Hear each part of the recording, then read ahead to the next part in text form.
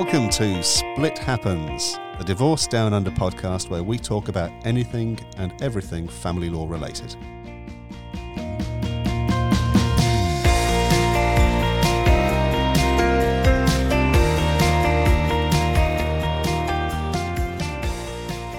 Welcome to Split Happens, the Divorce Down Under podcast with me, Alex, and my colleague and friend, Liza. We're both practicing family lawyers based on the Gold Coast, and this podcast talks about anything and everything to do with family law. Today, this podcast is all about divorce. So if you're in a de facto relationship, you can get yourself a nice cup of tea, coffee, and not worry about what we're about to talk about, but listen to it and think about your married friends and how much fun you're going to have talking to them about this podcast. Liza, divorce. Do you have to be married in Australia to get divorced in Australia? No, you don't. You can have got married elsewhere. You can have got married in the Caribbean. It doesn't really make any difference. But what you do have to do is show that you are resident of Australia at the time that you're wanting to get divorced. Okay, and are there any other limitations? I mean, you've fallen out of love with your spouse, your husband or your wife. You don't want to be married anymore. So can you just wander into a court and get a divorce the same day? How does it work? No, you have to be separated from your husband, or your wife, for a period of 12 months and 1 day. Now, that separation period can be either separated under one roof or separated under separate roofs. So separation is a different term than what most people would normally understand and accept it to mean. So as long as the parties have in fact communicated that separation, then they're separated. Okay, and a time limit going to the other side of the equation then is, how long do I have to be married before I can apply for a divorce? Can I go the next day? I've had a tragic change of mind. I've still got confetti in my shoes.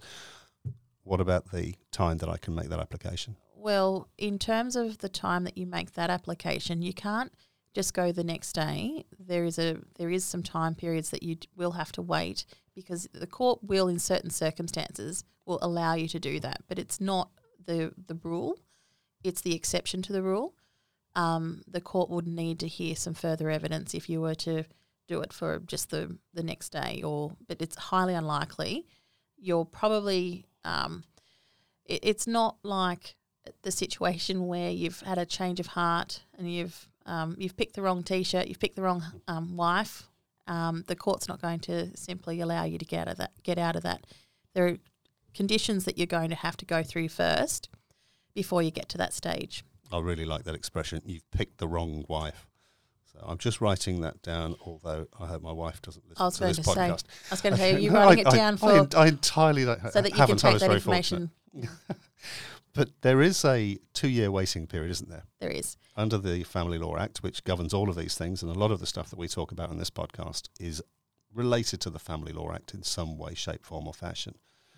And if you go to, I think it's Part 6 of the Act, if anybody can't sleep at night and wants something to cuddle up to, the Family Law Act is available at all of your good leading legislative websites. Yeah. And if you head to Part 6 of that, it tells you that you must have been married to somebody for 2 years and separated for at least a year, as you were just saying. So it's not a simple and quick process a lot of the time. Oh, it's probably simple, but it's not necessarily quick. So before you get married, you probably want to make sure that you're picking the right husband or wife, because getting out of it is not that simple. And you've got to wait around. And there are some circumstances where you can apply for an early divorce, if I can call it that. That's right. And I think the processes involved in that would be, say you've been married for less than 2 years, but you have been separated for more than 12 months. So it came to a grinding halt fairly soon. Blazing rows on the honeymoon and never improved since that point. You then have to go through like a family counselling situation, don't you? Yeah, that's right. That's what I was sort of getting at initially, because you can't just, you're not going to be able to just fill in a form and say, yeah, we want to get divorced, we've had a change of heart. So you need a proper reason, and you need to have some sort of counselling process undertaken, and the court will need to consider your application. Sometimes if it's a really violent situation, things like that, you might be able to get out of your marriage earlier if that's for safety reasons. But again, all of these things, it's all on a case-by-case basis. Yeah. But otherwise, the jurisdiction is there, and it's pretty straightforward. That 2 years married, 1 year separated, you can apply for a divorce whether you were married in Australia or overseas. I've had this case recently. I think you probably might remember it, where the husband has jumped the gun and he's filed an application a bit early. Yeah. He doesn't want to wait the 12 months waiting I think that's period. still rumbling on, isn't it? It is. And the unusual and crazy thing about it is all he has to do is wait for that 12 months to expire, which will come up very soon. And then when that when that date expires, he can apply for the divorce and he'll get that divorce whether my client wants the divorce or not. But he's being quite stubborn about it, and we have to go to court at a time after the date that he could just reapply for the divorce, because the court doesn't have that jurisdiction. The court's quite clear. It must be 12 months and 1 day separated. Yeah, before you can put the application Before you can apply. on. Yeah, so That's if you right. put your application too soon, that application's dead from the start. There's nothing you It's dead can as a do dodo. about it. You just have to refile. You have to withdraw it, have it dismissed, whatever, and It's void ab initio, as we lawyers would say sometimes. like it never happened. Like for it never those who don't follow the law all the time. Which is most lawyers included. What's the LORE, isn't it? Yeah, that's right. Yeah, folklore about law. So, in divorce cases in Australia, then, when we talk about the Family Law Act, and that came in it's 1975, but it took effect from the 1st of January 1976. Yep. And since then, all divorces in Australia are on a no-fault basis, aren't they? Yeah. So we don't have to worry about, little men in Macs with cameras tied around their necks, jumping out of wardrobes and taking photographs of people in compromising positions. It doesn't matter, the reasons for your divorce, so long as it's broken down. And that's proved by being separated for more than a year.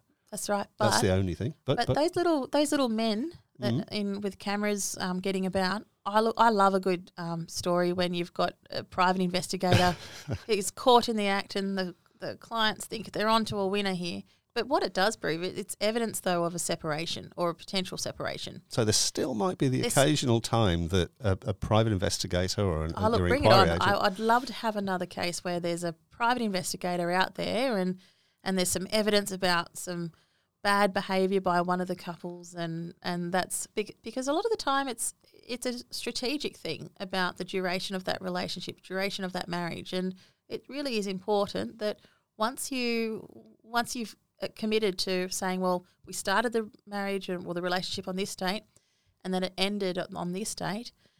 Well, it's a really tactical decision as to what you're going to put down as your date of separation a lot of the time, because as you may have heard from our other podcasts, particularly in relation to property, the duration of that relationship is really important. Yeah, and it's not just the duration of the relationship, but it's the time that you're married in terms of the divorce application. The time of the relationship, you could live with somebody for 20 years and be married to them for 2 years. Then you can be separated for a year and still qualify for your divorce. The entirety of that relationship is relevant as far as the property settlement's concerned, but it's the duration of the marriage that's concerning in divorce.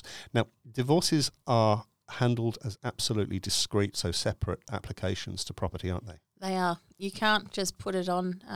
I've seen a few applications in my time where clients have set out with the final orders that they want on the application form, a divorce and a property settlement. So the divorce, unfortunately, guys, you've got to have a separate form for that. It would be far too straightforward to give somebody the ability to say, hey, look, we've gone our separate ways. We want to do it all at the same time. But no, we're from the government. We're here to help you. That's right. We're here to help to create additional filing fees. And no. A cynic might suggest that. Yeah. Well, I'm a cynic. We all know that. But what it is, what you will find from the Federal Circuit and Family Court website is that a really, really handy divorce kit, where you can do it yourself.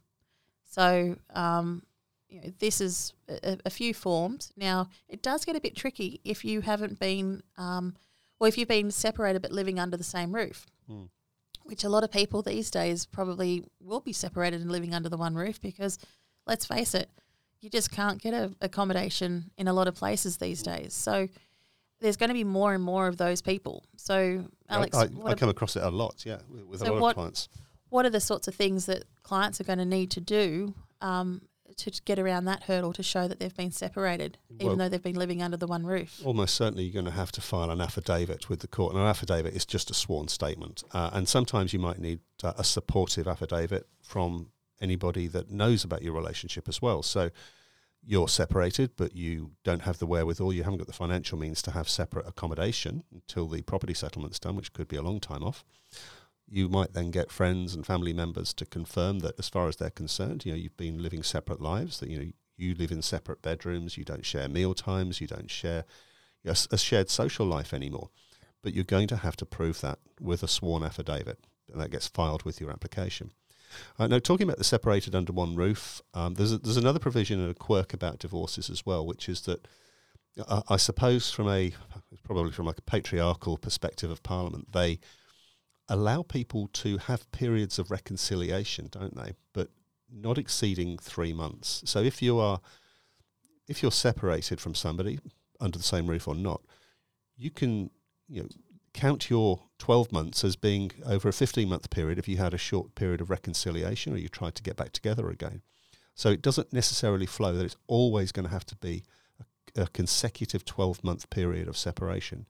So long as you've been separated for more than 12 months, and it could be over that 15-month period, you can still apply for a divorce. So it's not necessarily the case that we've separated, 6 months later you thought, let's give this another go. A couple of weeks later, it doesn't work out. You don't have to go back to the first day of the 12-month period. You can just count that 2 weeks off your separation period. I tell you what, there'll be a lot of people relieved to hear that. Yeah, I mean, look, relationships are difficult things. They don't come in the same shape for everybody, and the heart wants what it wants. And sometimes the relationships don't stand the test of time, despite a lot of love, and sometimes they do, or do even without the love. But certainly, periods of reconciliation are something that the courts provide for, or the legislation actually provides for it, saying, look, let people make their own minds up. You never know. So talk to your solicitor if you're not sure whether or not you would be able to apply for divorce. It doesn't necessarily mean that you have to go right back to the beginning of separating all over again. So you've mentioned again the relevance between a divorce order and a property settlement, but just to clarify from when we were talking about property settlement in the other episode, what a divorce order does is to create a limitation period. So once a divorce is made, it creates a limitation period. Can you maybe sort of expand upon that a little bit more? So if you've got a divorce order, the divorce order, it comes into effect, I think it's 1 month and 1 day. I don't know what the 1 day is, but it's... I think the 1 day is the day on which it actually issues. Right, okay. But it's always 1 month and a day. Yeah, anyway. So it's 1 month and 1 day after you have your divorce hearing and the divorce order is made is when the divorce takes effect. So that's the very first important thing but to know about. So you're not actually technically divorced until 1 month and 1 day. So it's not like you can get married the day after you've got your divorce order. You have to wait that 1 month, 1 day. But the main limitation is that if you still haven't sorted out your property, then you only have 12 months after that time to bring in a property application, which is an application for final orders in the F&C court and in relation to a property settlement. So you're still at liberty to negotiate it, but you really need to make sure that you file those applications prior to that expiry of the 12 months because the court can shut you out, and they will shut you out if there's no proper reason for you to have not brought those proceedings earlier. So strategically, you probably want to talk again to your family law solicitor to say, should I be filing for my divorce before property, or should I file for property before divorce, or file for divorce and stay very, very quiet about property because I'm the one with the property? So those are things you probably need to have a chat to your lawyer about. That's right. Make sure you put, whether it's sometimes the cart does need to go in front of the horse and other times the other way around. So in terms of divorces then, let's roll back to that. What does it actually mean when somebody is divorced? Well, the marriage is over, essentially. Legally over. Legally over. You're free to marry someone else. A was going to say you're free to have a relationship with someone else, but that's usually... Well, oftentimes that's the reason for the divorce. That's There's right. another relationship bubbling away in the background. You're allowed to marry someone else. Right. So that's the main, that is the main reason why people get divorced. And we do, obviously, from time to time, we'll get people who are fairly unhappy about the notion of becoming divorced. Maybe they have some religious or cultural reasons that they're opposed to divorcing, and they want to challenge the divorce application from their ex-spouse or their to-be ex-spouse, I should say. It's pretty difficult to do that here, isn't it? It is. It's really only... I haven't seen any successful contests over divorce, apart from those cases where it's more of a procedural issue. So like that chap you were talking about before, who's jumped ahead of the game. Where they haven't been separated for a period of time. Yeah. I haven't really seen any successful cases. I don't know if you have, but I've had the same experience where somebody has applied too soon, and in that case, it was quite entertaining in the sense that the lady applied, quite a lot further than the real separation, as we said, because I was for the husband in that case.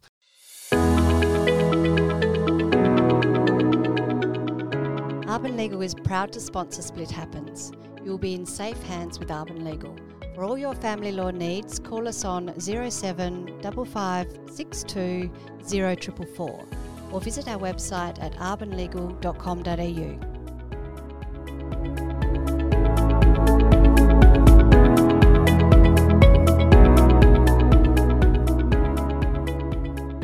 And after the date of separation, according to the wife, the husband and wife had then proceeded to buy another piece of real estate, another house. So at some point, she's either Googled or spoken to a lawyer who perhaps doesn't practice in this jurisdiction so much and said, oh, right, okay, well, if we apply and backdate the date of separation, then we can try and claim that that's just your house. And I mean, it was a stupid idea.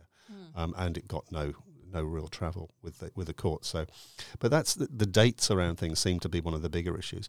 I know that sometimes there can be questions about whether Australia is the right place to bring the divorce. There's a case, I can't remember the name of it now. You might, I'm not sure. It was the Indian couple. Case? That's right. Yeah, when the husband, I think, had applied for the divorce because in Australia it led to a better financial outcome for him than the proper forum, which was India, which would have meant that the wife would get a much fairer piece of the pie, if I can put it that way. Well, as practitioners and officers of the court, we're not permitted to be forum shopping and international judge shopping, so it is we have to be mindful of that. But at the same time, I find that as a general rule of thumb, that if the parties are resident and their property is based in Australia, then I would try and encourage the parties to have their divorce dealt with in Australia, because then that way you can't be seen to be trying to find the more advantageous forum for one party over another, and that's precisely what we often get into trouble for when we're in previous days when you used to go and line up at the registry and you'd try and you'd have the docket judge, and then you'd be assigned one particular judge, and you'd be thinking, oh no, I don't want him, and then you try and come up with some other reason why you would probably be better served with a different judge or on a different time. And you're not meant to do that. No, judge shopping is very much a no-no. But it's much, much, much harder to do that now because with Australian divorces, most of our applications these days, apart from the very rare ones, they're all lodged online. So we all go through a process whereby we don't get to, you don't have a drop-down box and say, which judge would you like, Mr. Fluffy Bunny Slippers or Mr. Strict and Cross. You don't have those options anymore. It's simply you get what you get and you don't get upset as, used to say to their children. Oh, there's a book. My son's got that book. You get what you get and you don't get upset. Yeah. And does he often have it around the back of his head at a rate of knots? I'm not advocating. I'm not advocating that for children. I've read too many Australian Medical Association reports saying do not hit your children. It is bad for them. Oh, is it? Yeah. Oh, I'm joking. That's right. I don't hit my children. No, that's right. Roll them up in a mattress first, and then it doesn't leave any bruising. No, that is, of course, not something I'm recommending or advocating. That's just a flippant remark. So let's get back to divorce.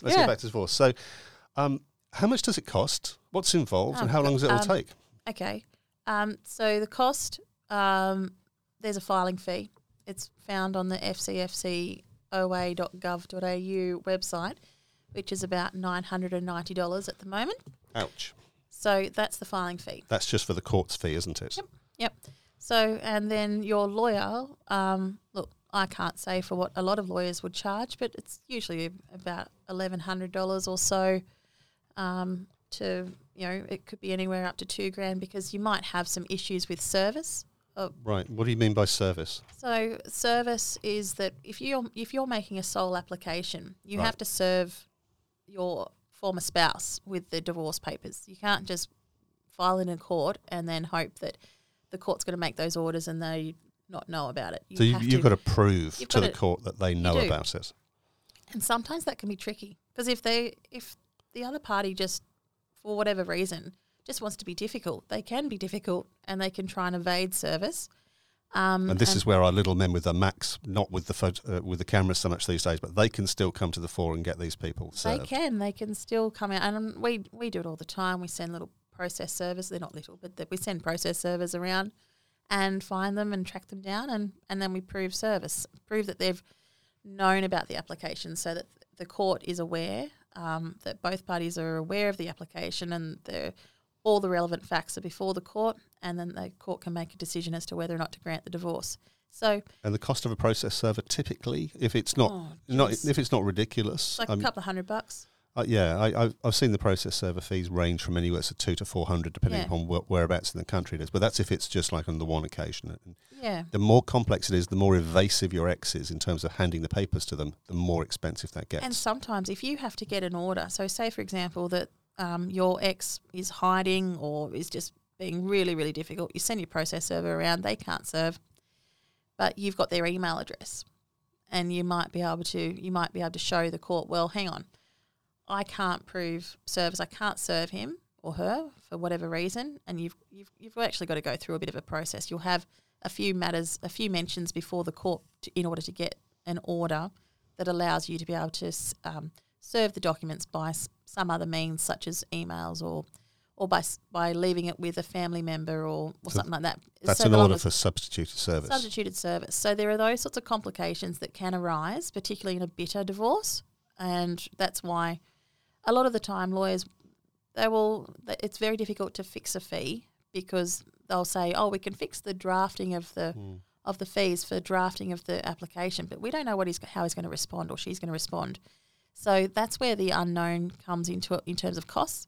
So that's why there is that range there a lot of the time, just to take into account that extra effort that may be necessary. But a lot of the time it shouldn't be more than a couple of $1,000s all up, a few $1,000s all up. But these things are very simple to be done on yourself using the divorce kit. Like a lot of things, I'm an old professor, I can remember saying at State University that law is simple, but it's not easy. It's still a confronting and a difficult process for you to go through emotionally apart from anything else. And sometimes it can be helpful to have a professional just handle that for you so that you just have, you talk to Liza, you talk to Alex and say, okay, I just need some help. Can you organise a divorce? We know what the paperwork is. We get you to sign the relevant bits of paper.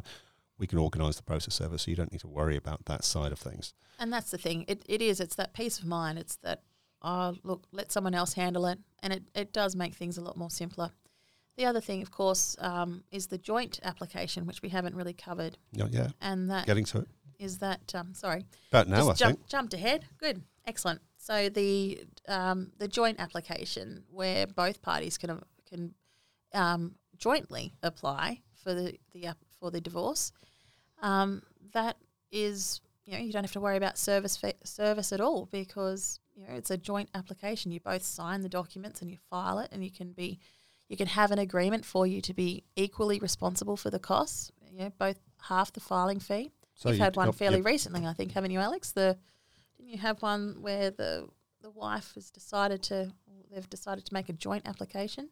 It was originally a sole application, but anyway. I'm nodding, but I can't quite remember. Okay. We do a few of these things. Yeah. But yeah, joint applications are simply a process where a husband and wife, they both agree the marriage is at an end and they both want the divorce, so they both sign the application form. If you're both applicants, so to speak, then obviously nobody needs to be handed the paperwork in dramatic fashion by a process server. Not that it's normally dramatic. It's just, here is your name, Bob Smith. Yes, this is for you. So when we get our application filed, we pay our fee, our process server hands it to our ex, or we don't need to do service. How long then do we have to wait before our day in court? And I'll come back to whether we have to go to court or not in a moment. But what's your experience at the moment as to how long it's taking? It's a bit of a while. So there's a bit of a delay, and I think the registrars are doing as much as they can because just the sheer volume of the court list at the moment is incredible. I think we still have something in the region of, and don't quote me on this, is only approximate, it's close on 50,000 divorces per year. Yeah. With the on the Australian Bureau of Statistics information. So that's a lot of processing, it's a lot of work, because every single application has to be reviewed by a registrar. That's right. And you're assuming that every single person has got their paperwork correct and there's no other issues that are going along with that. There's no requisitions to come back from the court, no more questions. You've both got the paperwork. And so in my experience lately, it's been a few months. It can be before you actually get before a registrar. It might be 2 to 3 months or something. You actually get to choose the date. When you go through the online process, there's once you've filled in the second part of your form that everybody has signed, or your affidavit of service and so on, and you pay your money, then up pops a little diary box where you get to see the first available dates, and they are usually quite some time off at the moment, unfortunately. That's right. Or fortunately, depending upon your perspective. But that then is the date that it's heard, and not every case needs you to go to court, does it? No, if there's no children under 18, you don't have to go, and if it's a joint application. So even if there are kids under the age of 18, so long as it's joint, you don't have to go to court. Yep. Yeah, and in the same token, if there are children under the age of 18 of the marriage, and it's a sole application, then the applicant will have to go to court. And just a little tip here, because a lot of people get their applications knocked back for this reason. And that is, in that form, there's a section there which talks about the time with the kids and who's having what time. Now, you might have a parenting order out there that sets out what's meant to happen. The court isn't too concerned about what's meant to happen. They want to know what's actually happening. So they want to know that, just say, for example, that you're meant to have you're the husband and you're meant to be seeing Johnny and Billy every second fortnight, but for whatever reason, it's actually been working quite well and you've been using those parenting orders as a backup. And in fact, you've been really arranging it on a week about basis. You really need to put as much information in there about your kids and what you're really doing with them, where they're really at, things like where they're at school, what year they're in, are they doing well, do they have any development problems, are they having any educational problems. You really got to chuck as much information into that section as possible, because if you don't, or if it's very quiet, or if it just attaches whatever the orders say, then you are most likely going to get a requisition from the court, because they're not satisfied that that's enough information. Because the court has to effectively make a declaration, well, it does under Section 55 capital A, that proper arrangements have been made for the care and welfare of the children who are under the age of 18.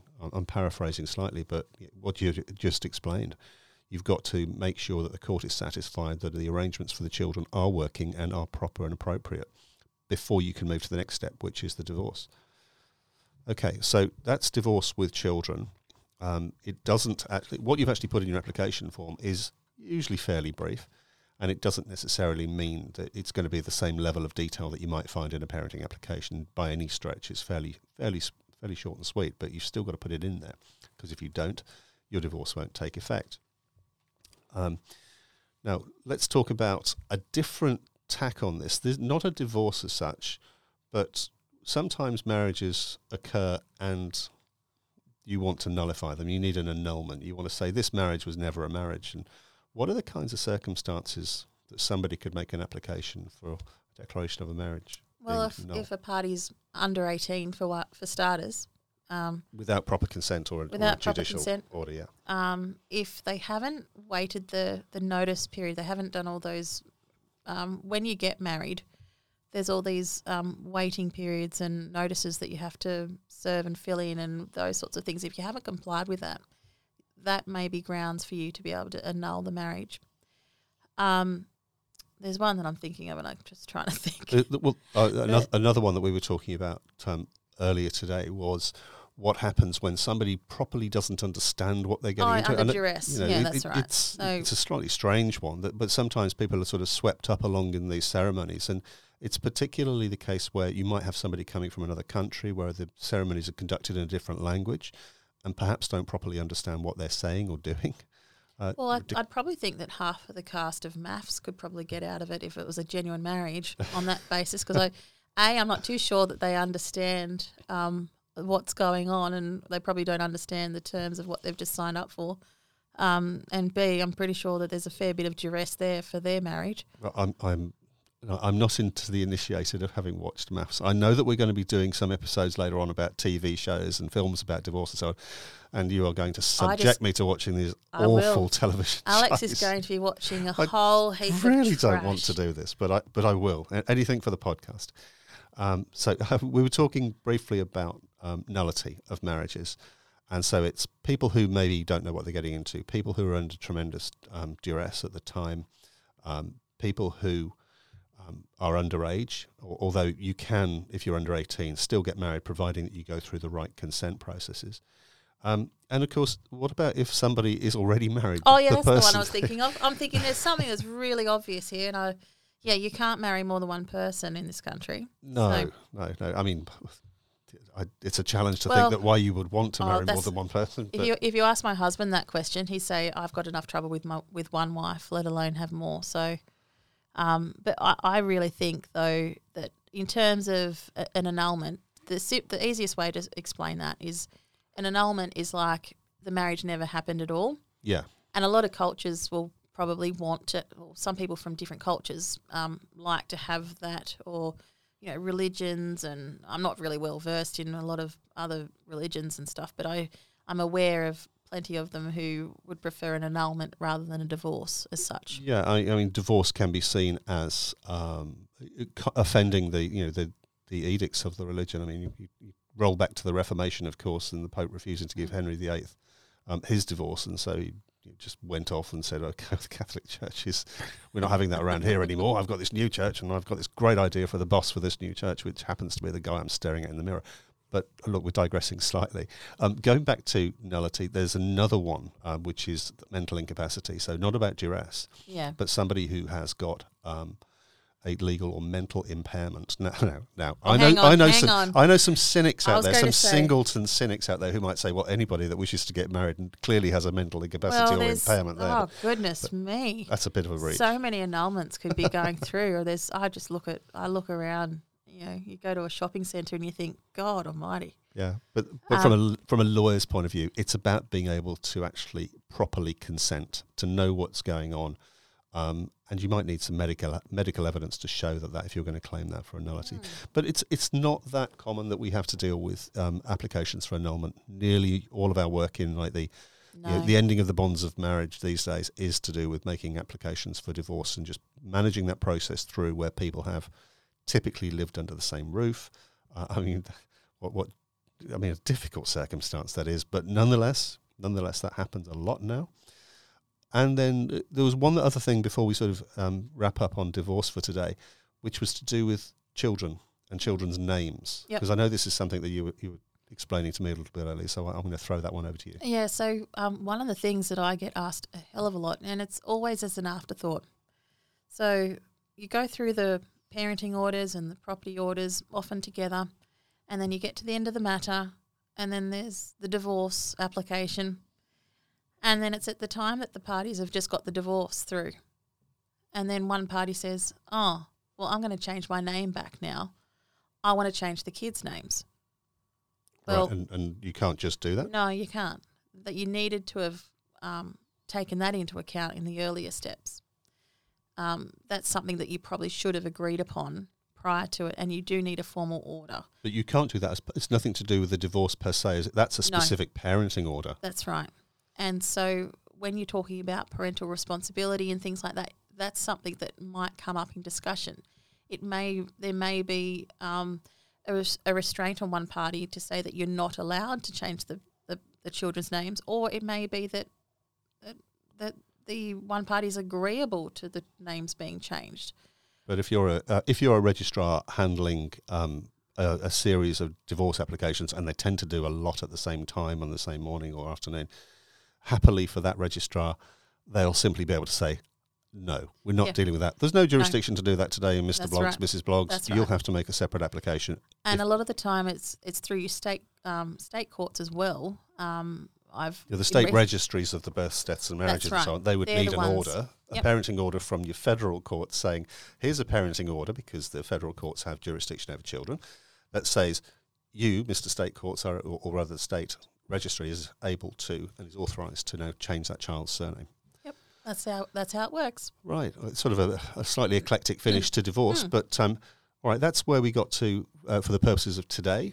If you have any questions about divorce or any comments about the podcast or about any divorce issues affecting you or family or friends, or just want to just jibe us generally, drop us a note or a comment underneath. And thank you very much for listening to Split Happens, the Divorce Down Under podcast.